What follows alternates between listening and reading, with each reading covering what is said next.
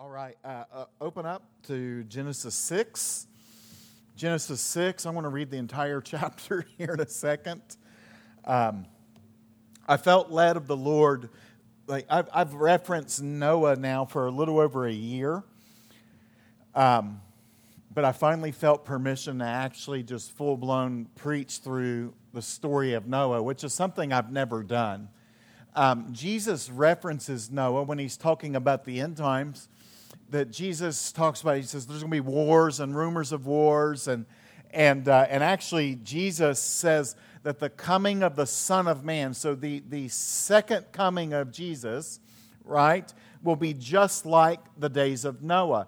Think like the global revival, the thing that we're believing for.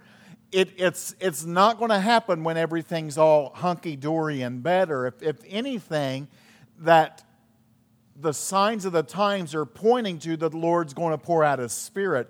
And so it's almost like it doesn't make sense, but in the kingdom, a lot of things are always, there's opposing things, right? There's He does nothing new under the sun, and behold, He's making all things new. It's like, which one is it? And one of my favorite preachers says, somewhere in there between those two tensions, there's revelation in that. And so with everything that's going on in the world, with a global pandemic and all the stuff that's going on with politics, all the stuff that's going on with the racism stuff, like there's a lot of tension. There's a lot of just like, I got on the Facebook early this morning and I turned it off because I thought everyone was yelling at me. Like there's just angry people. And in the midst of everything that's going on, I believe that the Word teaches us that there is no greater opportunity for an outpouring of the Spirit than when things are going awry. And so when everything's going on, it's like, man, one day God's going to send revival. No, I think the Lord's sending revival right now in the midst of all this that's going on. And I'm just going to tell you that some are going to get it and some aren't. It's just the way it's going to be.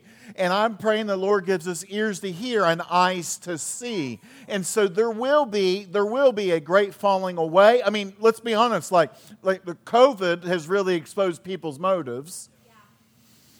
It has. It's exposed people's motives. It's exposed what's important to people. And across the U.S., probably most churches are, depending on which study you read, most are down about 60% in their regular attendance. And I get some can't because they're afraid and whatever, they're more prone to catch things. And some have come or stopped coming because they got in the habit of sitting at home. And I'm not dogging that. I'm just saying it's exposing people's hearts.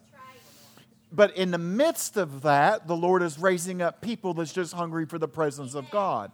And so in the days of Noah, that it says that for in those days before the flood, there was eating and drinking, marrying and giving in marriage until the day Noah entered the ark. And so Jesus is saying, like, they went about their way and they were doing all kinds of acts and things. And Jesus is saying, look, I'm going to come and I'm going to make myself known in the midst of all the sin, in the midst of all the debauchery, in the midst of all the unrighteousness. I'm going to make myself known. And I believe the Lord is looking for people, churches, right? For churches that host the presence of God in the midst of all that's going on, and saying, I know that society is saying it's okay to live this way. I know that society is saying it's okay to do this, that, or the other, but we're not going to. We're going to live this way because we're deeply convicted that God has called us to be a holy people, and God has called, like, look, I think the days of just saying, come attend my church because it's cooler than the one down the street's over. I think what the Lord's going to do is He's going to raise up people that's hungry for the presence of the Lord, and people's going to go, why are you so on fire? Let me get some of that. All right, so Genesis 6.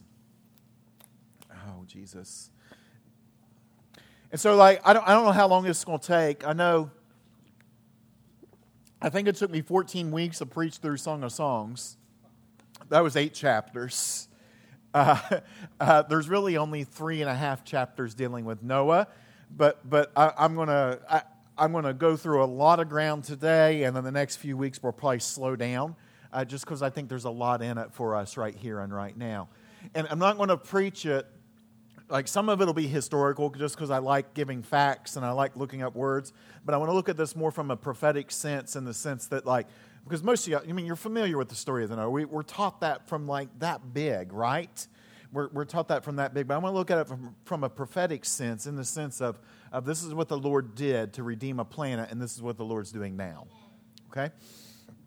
All right. So now it came about, verse 1, when men began to multiply on the face of the land, and daughters were born to them, that the sons of God saw that the daughters of men were beautiful, and they took wives for themselves, whomever they chose. Then the Lord said, my spirit shall not strive with man forever, because he is also flesh. By the way, this is a frightening verse, by the way, that he won't strive with man forever.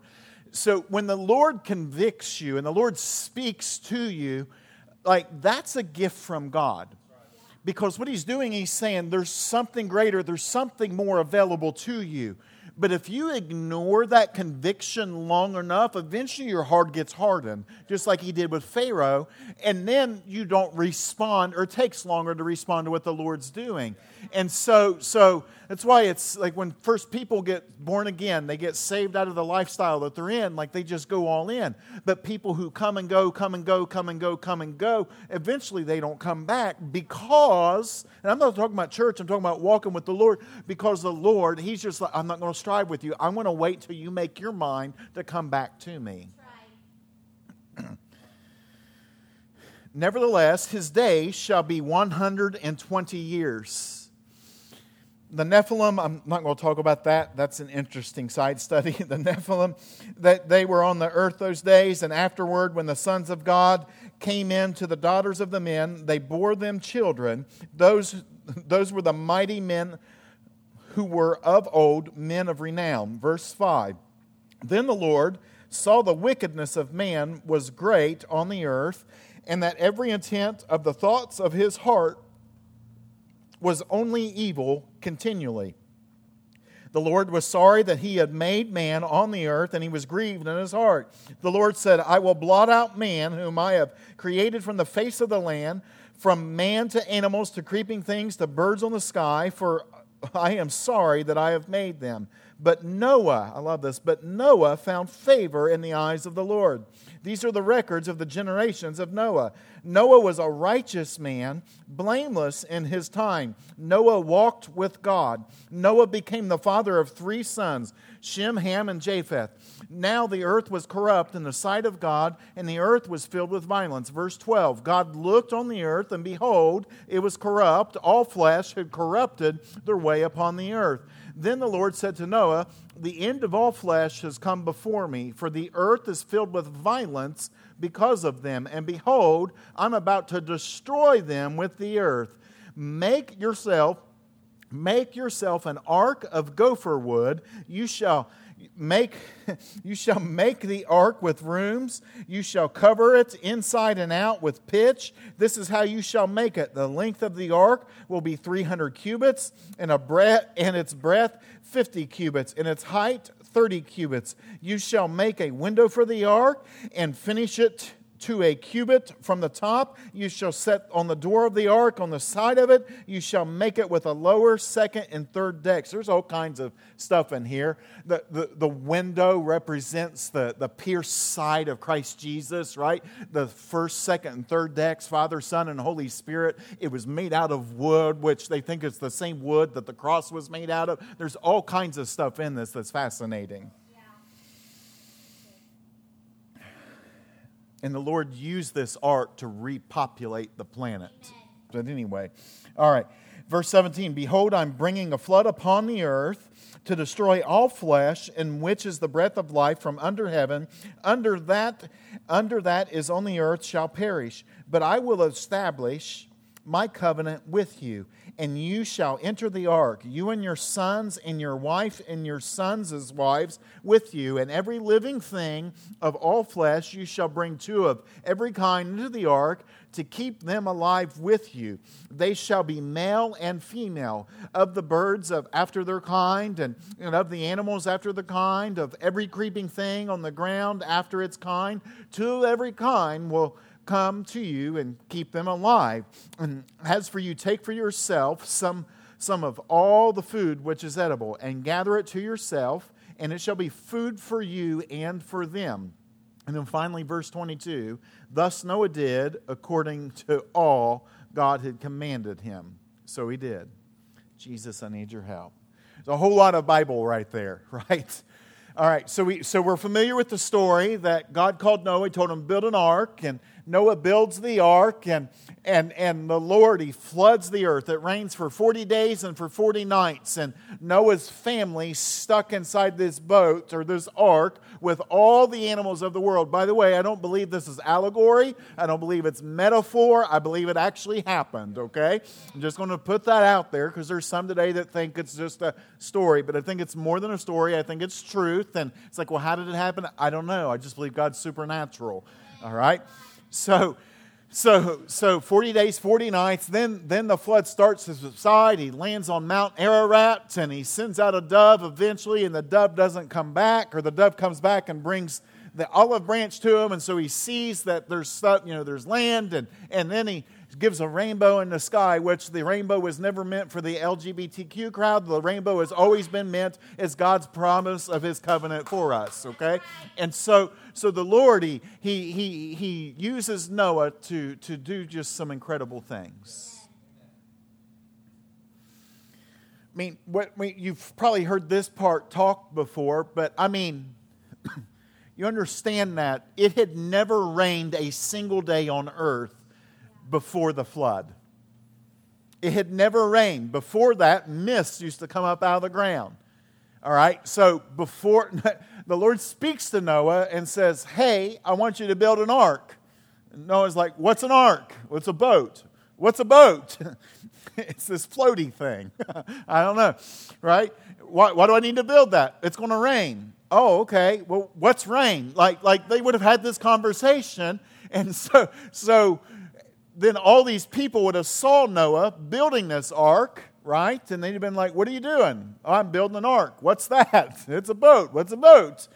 So if water comes, well, okay. Well, water's going to come. This is the desert. Well, yeah, it's going to rain. Well, what's rain? Like all these years, depending on which account you read or which commentator, it took anywhere between 80 to 120 years to even build the ark. All right? So longer than most of us live, people would have ridiculed him. They would have questioned him. They would have been like, why are you building this thing? Because that makes absolutely no sense to build this thing. And Noah's like, well, God told me to do this, so I'm doing it. And I think, beloved, in this hour, the Lord's asking us to build something that may not make sense to those around us. It's to those that don't know God and probably those that are in the religious spirit camp. Like, it's not going to make sense, but we have to say, you know what? Come hell or literal high water, we're going to build this thing for the Lord because He's asked us to do it. That's right. So the prophetic picture of what the Lord's doing in this story, what I believe today, is the first thing the Lord is looking for, and this is something we talked about all the time here, is the Lord is simply looking for men and women to walk with Him. Right? In the midst of a perverse culture, in the midst of a society gone awry, in the midst of sin and debauchery, right? The Lord says there's one that's righteous. There's one that's holy. And Genesis 6:9 says, these are the records of the generations of Noah. Noah was a righteous man, blameless in his time. Blameless in his season, blameless in his generation. It wasn't just like in that for just a few minutes Noah was the only righteous one. It actually means that for that entire duration, for 120 years, however long it was, Noah was the only righteous and blameless man on the planet Earth. It's crazy. And it says Noah walked with God. In a lesser covenant without the blood of Jesus, he was righteous. He was in right standing with God. It means that he was upright. He didn't have to walk with his head in shame. It means that he was innocent of all guilt, shame, condemnation, all sin. He was completely innocent of it. In a lesser covenant without the Holy Spirit living inside of him, he was a righteous man. And then if that wasn't enough, it says he was righteous, comma, and blameless. So not only was he without sin, it meant that he was without any defect. It meant that he wasn't lacking any moral goodness. He was a man of good morality, if you will. And he had no guilt. It's like the Lord was just like, in the middle of this time, there was this man that decided to live holy. And I think for us today, that in the midst of everything that's going on, when everything says that certain things are right, we can say, I don't think it is. I'm not going to do that. Let me phrase it like this. I think the Lord's looking for people that are not going to compromise. Like we can be one of the biggest lies today is that if you're not willing to compromise, you're unloving. If you're not willing to accept, you're unloving. And I think that we can be like, no, this. Like, we're not going to be obnoxious about it, but I'm not going to compromise what I believe because it makes you feel bad about something. I'm actually going to stand more firm in this thing, but I'm still going to be loving because the point of walking with God is so that others begin to walk with God as well. It's not elitism where we're like, we're better than someone else. That's not what it is at all. But I'm telling you, look, the world's looking for people that just say, you know what? It's going that way. Or like that old song, what's it go? That though everyone leave, I will follow. Something like that, right? That though they go, I will follow. I just think the Lord's looking for people who says, you know what, I'm just going to walk with Him. Now the word walk, it's a fascinating word as well. It means to travel with. It means to live for. So not only was he blameless and righteous, he traveled with, he lived for God. He didn't live for his next fix. He didn't live for his next purchase. He lived for God. Okay, it means to behave, to conduct, to walk, to go about doing certain actions habitually. So Noah lived his life in a way that he was rigid. Let's just call it what it is. He was just, you knew what Noah was going to do. It's like, he isn't going to do that. He follows God. He walks with God. He was habitual. You could predict what he was going to do is what it means. Consistent manner and constituting a lifestyle. So when we talk about revival here, we're not talking about services. We're not talking about extended meetings. We're not talking about when we haven't did one for a while, but we're not talking about where we hold a revival Friday service. What we're hoping and praying is that people begin to live a lifestyle of intimacy with Christ Jesus. That's what we define revival as. And so in a world full of sin and acceptance, the Lord is looking for men and women and churches who walk in communion and fellowship with Him. In a world full of political turmoil, right? And pandemics, racial injustice, things that don't fit God's definition of the way that they should be, the Lord is looking for men and women that say, you know what, I'm just going to walk with Him. And my walk with Him is the most important thing in my life.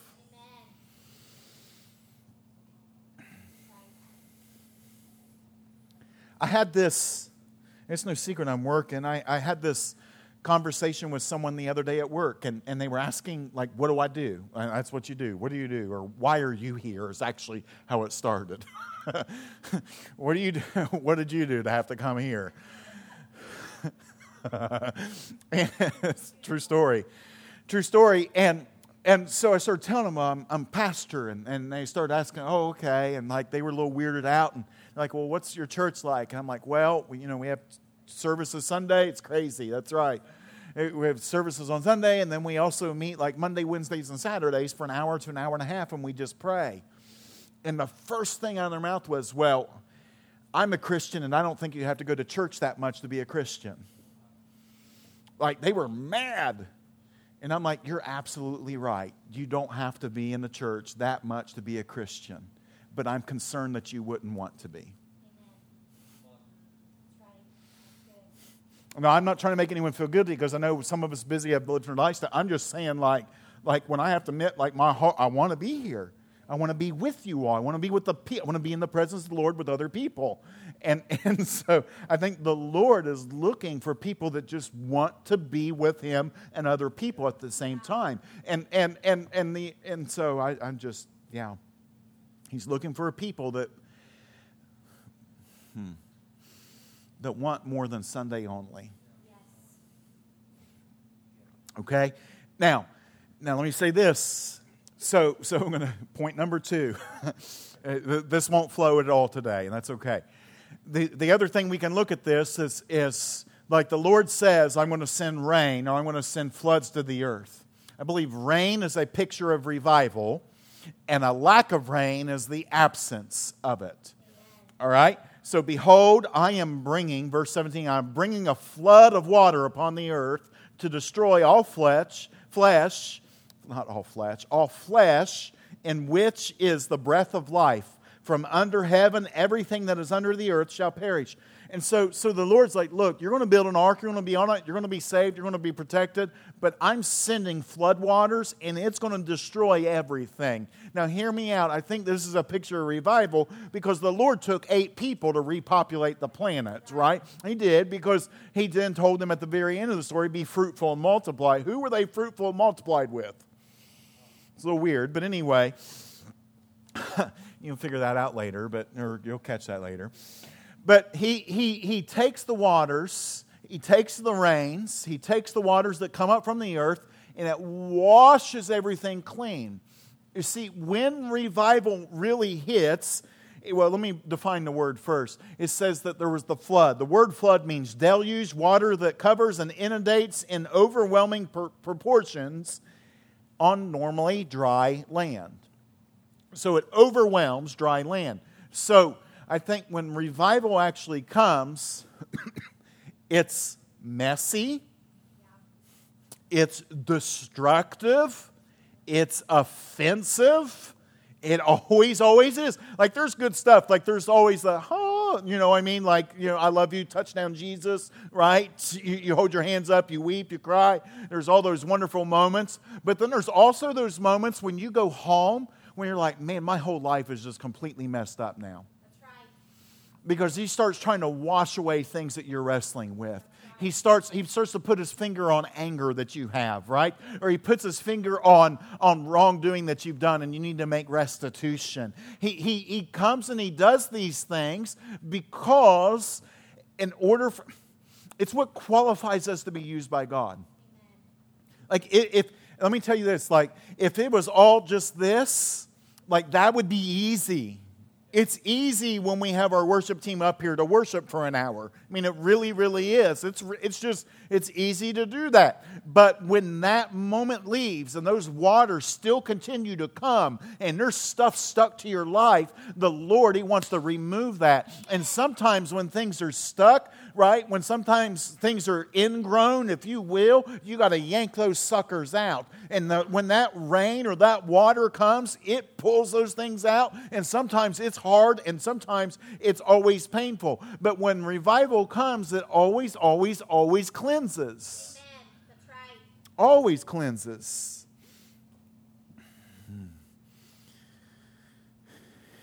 I'm going to say this too. Like, I just want to be honest today. Like, and I'm not mad. Like, I just want to be honest. I'm really becoming more and more convinced that it really is the truth that sets people free. Okay, it's not just cleverness, it's the truth, all right? And so when the rains of revival come, people get offended and people leave. And I'm not thinking of anyone that's left here, I'm just saying people leave because they don't want to, they just want this. They don't want this changed.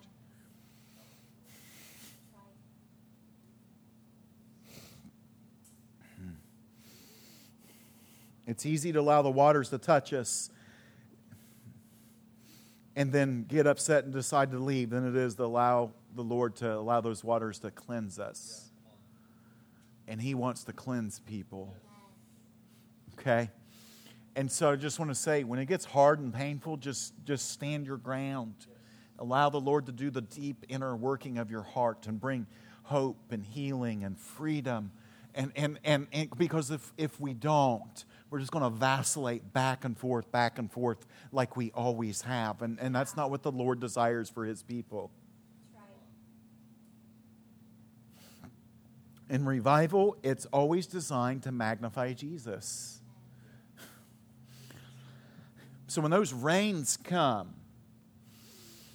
Now, I realize the Lord used it to wipe out the population of the earth, but I look at it more of this, that the Lord used it to get a fresh start. Okay? And so as He cleansed the planet, He was left with some people that He could trust to do what He wants to do. And I think the whittling and the falling away that we're seeing across the United States, I think it's just the Lord is using it right now. I think the Lord is using it because what's left are hungry people that they can start over and not have to wrestle with the same, like we don't really deal with it here too much, but the same people that say, well, we've always done it this way, we have to do it this way, or we've always done that, we have to do that. I think the Lord has got it down to the point now where it's just like, if you don't show up, we're toast, and so we're going to do whatever you want us to do. But it's always designed to magnify Jesus. So I want you to understand that what we're doing is not like, I want this room filled. And I'd like it to be filled multiple times on a Sunday, if I'm really honest. I'd like to be filled 24/7 if I want to get really, really honest. But the point isn't to grow a church. The point isn't to build a ministry. It's to magnify Jesus. And so when we say we want revival on the land, what we're saying is we want Jesus' name to be magnified and lifted up. We want seriously, I've learned that I like in public, you can talk about God because there's lots of gods, right? You can say those things, you can talk about God, but when you mention the name of Jesus, people get in an uproar. They get aggravated. They get frustrated. There's something about that name. And so the point is to magnify Him. And so when we say we're having Revival Friday, what we're saying really is we're actually just having a night where we're lifting up and magnifying the name of Jesus. We want revival in the land. What does that mean? Do we want every place to go to a bunch of churches? Well, that would be a good side effect. But what we're saying is we want the name of Jesus magnified on the earth to such a degree that holy curiosity gets sparked and other people decide that they want Him. Like the point of our life is to glorify God and magnify Him always, or the point of our life is to magnify the name of Jesus, to lift Jesus up. Why are you the way you are? It's just Jesus, right? Why are you happy? Because of Jesus. Why did you have that blessing? Because of Jesus. Why did it work out for you? Because of Jesus. Why are you not losing your cookies right now? It's because of Jesus. Why don't you get frustrated? Because of Jesus. How could you turn the other cheek? Because of Jesus, right? How do you love your neighbor? Well, because of Jesus. Like, that's what the Lord is looking for, and that's what revival really is when people stop relying on themselves and stop trying to build themselves up. Everything in society right now is designed that we build our own self, right? You have a voice, you have a platform, and you all do. Like, it's real easy to get on here and publish our opinions. And like, I'm all for it. I'm fine with it. I'm just saying in this time, it's almost been distorted, which is what the enemy always does. He just twists the truth just a little bit. And so we make a big deal about ourselves rather than magnifying Him. And He's looking for people to say, I'm going to magnify you no matter what the cost is. Now, I'm not telling you got to be some holy roller or whatever and wear the really, like, almost like the cardboard build hats that are great big that has Jesus stitched on it or whatever. I'm not telling you got to do that. I'm just saying, like, there ought to be something different about our life. And so when we say we want revival, the point is that He's lifted up. All right. I've mentioned this before, but we're called to build an ark as well that hosts His presence. Like, and I did this third. I kind of went out of order in the scripture, jumping around. But I don't think we can build an ark unless we walk with God. Because then we try to build a church. And we try to build something that strokes the minister's ego. That's just gross. And we can't build an ark unless we understand why we're doing it. We want to walk with God, and why are we doing it? To magnify Him. To make Him famous. To make Him known. So verse 14, the Lord told him to do this, make an ark out of gopher wood. And he gives very specific instructions on how it should be done. And so Noah, he builds this ark and he follows these instructions specifically. And I think prophetically for us, there are some very specific things we know the Lord has called us to do. And the number one thing right now we're doing is we know we've been called to pray. Now, we're not praying because we just want to pray. We're praying because when we pray, it draws the presence of God here. And so the Bible says that He's enthroned upon the praises of His people. And so as we pray and worship and we intercede, we actually build the Lord a house. And we're just doing it here right now. And unless the Lord ever give us a building or something like that of our own. But we're praying, we're doing these things, we're building a habitation of the Lord.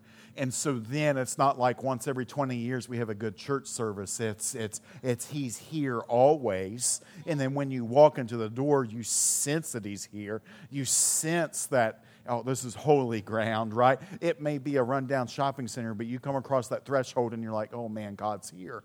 And so then people start coming in the atmosphere and they get saved before worship songs sang. Then they come into the atmosphere and they get healed physically, mentally, emotionally, spiritually, whatever. They get healed without anyone laying hands on them simply because God is here. Yeah. And He can't help Himself. Okay? And so they built this ark, and the 8 people went into this thing. And the Lord used those 8 people to repopulate the entire planet. Like, this is mind-boggling. When you think about it, like if they did some DNA study, like you are carrying the DNA that was in Noah. Everyone has that same, whatever it is, that's in there somewhere because everything, the Lord started over at that point in time.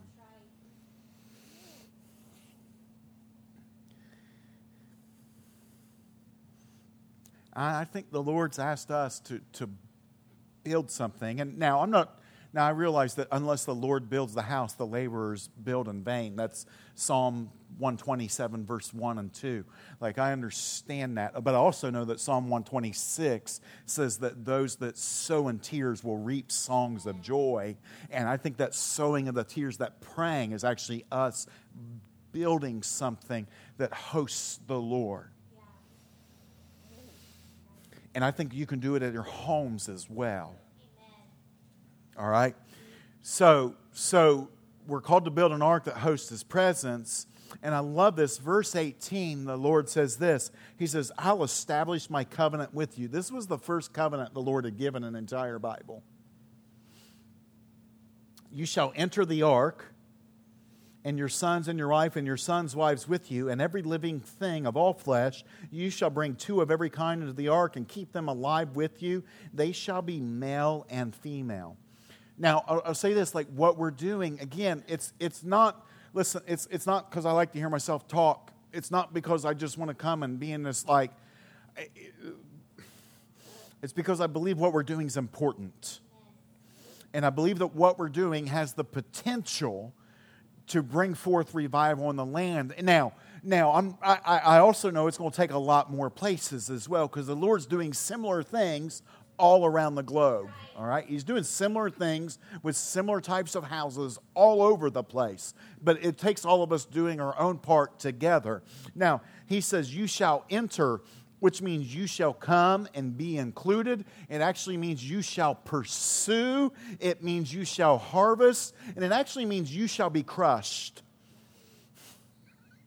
You should enter into the ark. We enter into God's presence because we pursue, and as we pursue Him, He actually crushes us. We sing a song about that called New Wine, right? Yeah.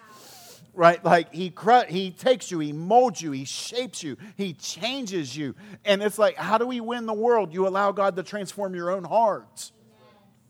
Like the greatest form of evangelism is a transformed life. And so when we enter into God's presence, which is the ark, right? And if you want to do acronyms, it's Apostolic Revival Koinonia. We talked about that a few years ago with Pastor Corey. But anyway, I think that as we enter into this place, He crushes us, He transforms us, He changes us, and it serves as an invitation to other people. But why in the world would I want to come and listen to a man talk and yell at me for an hour on a Sunday morning? It's like we go through worship and then we have to endure this yelling act, and then you want me to put money in a bucket when I could be staying at home and sleeping in every week. Why would I give my life to that unless there really was something that was different about us? And what's different is we've embraced the process. What's different is we realize that what we're doing is more than attending a church. What we're doing is we're building something. And building's wrong, but we're stewarding something so that future generations can enjoy the fruits of our labor, right? We're stewarding something because we know that He is the most valuable possession that we have. And if we can do that, and then He goes on, He says, you'll keep them alive. He promises His family, and He promises that the animals will live. Now, the word alive means to stay, to remain. It actually could mean abide. It means to revive, and it means to nurture, which means that when dead things come into this place, the Lord takes care of them. When things that need reviving, the Lord revives them if there's an atmosphere that's been hosted and created that has that potential. Yeah. It's like this. And I don't mean this negatively, but I've been in places, I've been in church, I've preached plenty of revivals. I've been in the places where I'm like, I don't know, I don't sense God here. I sense other things here, but I don't sense Him here. And then listen to them complain. Why haven't we seen anyone say? Why haven't we seen anyone here? And it's like, where's the presence? Now, the one thing is, it's the hardest way to build a church. I mean, seriously. It's just hard. I mean, it's been 4 years. The end of the month is 4 years since I signed the lease on the other side. I think it's September 28th or 9th, I can't remember. It's been 4 years, and we've seen people come and go. We've seen people touch. We've seen people sent out. We've seen all these wonderful things. But it's hard sometimes. And then it's hard because it feels like everyone in here, at least over the last 3 months, everyone in this room the last 3 months has went through some sort of hell in one way, shape, or form or another. And some days it's like, man, it'd be real easy to quit and give up. And not just give up on the church. That's what I mean. I just give up following Him in general or pursuing it. It'd be so much easier. So I'm just going to go down to the whatever church down in the corner and hide in the back and throw my money in the plate and go about my life. Like, that'd be really easy unless we believe that the price that we're paying is actually worth it. That this hosting of God's presence really is where it's at. I don't have a problem with big churches. I think we ought to be bigger. I dream of us being bigger. Okay? I really, really do. I dream of where we walk in and you're like, who's that guy? I don't know. Like, I ought to go introduce myself to him. How long you been here? A month, right? You know, like stuff like that. Like, I dream of those days. But I think the days of the 10, 20, 30, 40, 50,000 member, I think that's going by the wayside simply because the Lord is raising up family type of environments where His presence is the most important thing. Like, if I want to be entertained, I'm going to watch a movie, right? If I'm going to be entertained, I'm going to do whatever. But if I want an encounter with the Lord, I'm going to go to wherever the Lord's actually at.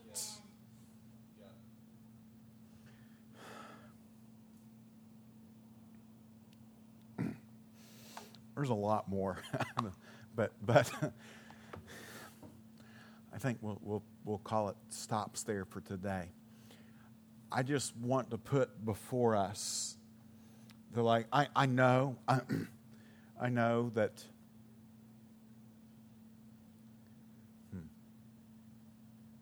I know for many of us things are hard right now. I know that truthfully and historically over the last 4 years that winter is our busy time in the church. And summer's when people travel and do all these things. I know that many of us have sacrificed hours and hours and hours. I was trying to add up the man hours that you and I and Jeremy put in. You know, I was trying to add up all that the other day and I couldn't figure it out. Like, I know a lot of us sacrificed. We've given a lot. We've given a lot of money. We've done all these things. But I just want to remind us of what we're actually trying to accomplish here. Okay? We're not just trying to have good church services and try to grow a church. We're actually trying to build something that hosts the presence of God, that brings forth transformation in our lives and in the area around us. And we believe that if we can do this, the Lord will use this place to bring forth global transformation. And you're like, well, how does that happen, right? Well, legitimately think about it. I can hear it. Like, I can hear it. I'm prophetic enough I can hear it. How does it happen? Well, we have a guy that's pastoring a church 2 hours away from here right now that was in this house for 3+ years. I think that's just a little bit further away. And maybe the Lord's going to use him there the way he's used us here. And maybe he's going to raise someone up and they're going to go a little bit further away. Or maybe one day someone's going to get a call and say, you know what, in this room, maybe one of our teens is going to get a call to be a missionary in China. You know, I don't know. I'm just saying what we're doing is important. And to me, it's the most precious thing that we have going on. And if I get in the flesh, I get discouraged sometimes. I do. I'm either really high or really low sometimes. I'm learning that about myself. But I'm wanting to get to where it's just the same way all the time. Because what the Lord's here, if we get our eyes on everything else, we don't realize what the Lord's doing. And what the Lord is doing something pretty significant. I don't know the statistics, but I know the phone calls that we've gotten. Something as little as our prayer room. And I say something as little as our prayer room. Like, it's a great big deal. And my word, let's just say this. On a given week, I bet we have 25, 30 different states that watch it.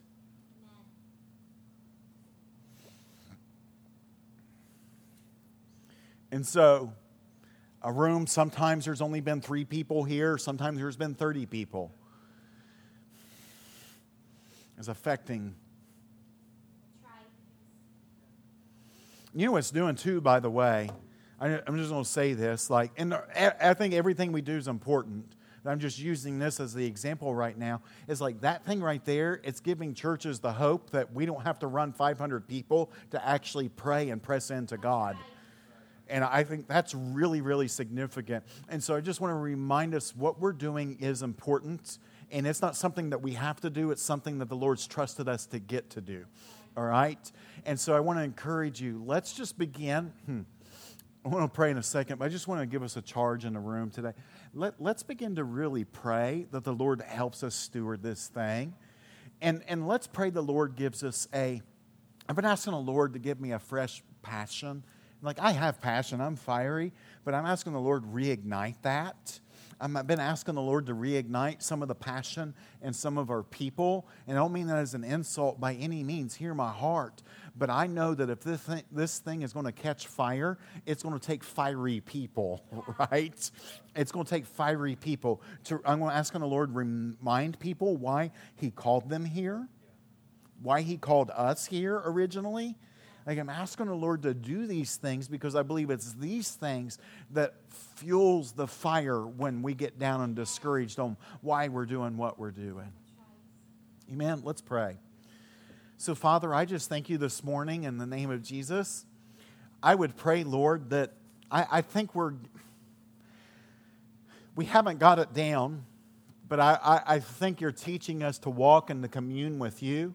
We want to be a people like Noah, that in a generation that's not righteous, you're teaching us how to be righteous.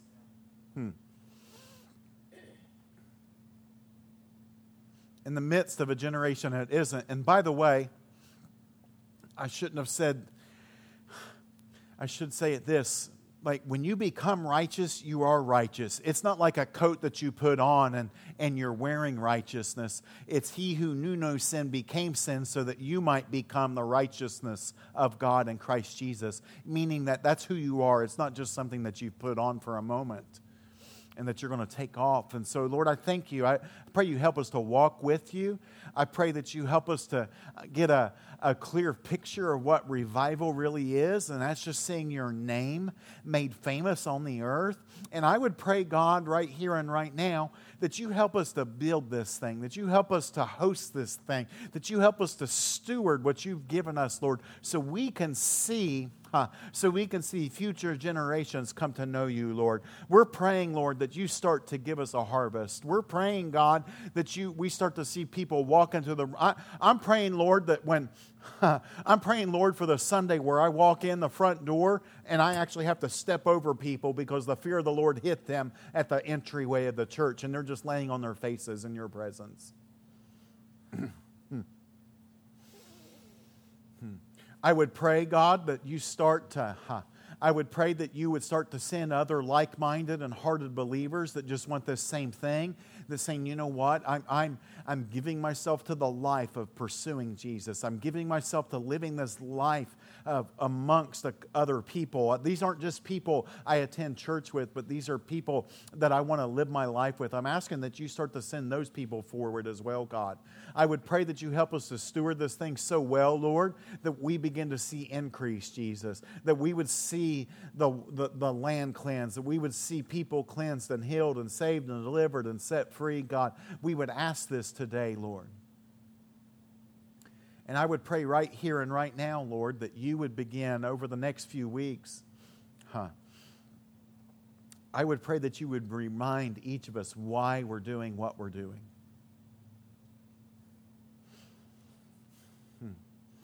I pray that you would, I don't even know how to say this. I pray, Lord, that you would increase the value that we see this thing called River City Hope. I pray that you would increase the value of that in our own hearts, or our own assessed value of it, if that makes sense. And so, Lord, I just love you. I just thank you. I pray that this word continues to penetrate over the upcoming week, over the upcoming month, God. I pray it's not something that we say, well, he preached on Noah's Ark today. I pray it's more than that, God. I pray that it begins to unlock the keys to the future, Jesus. I pray that it, by looking back and seeing what you did before, I'm hoping that we see it as prophetic permission to what you want to do in the present and the future, Lord. So, Lord, we love you and we bless you today. It's in your name we pray. Amen.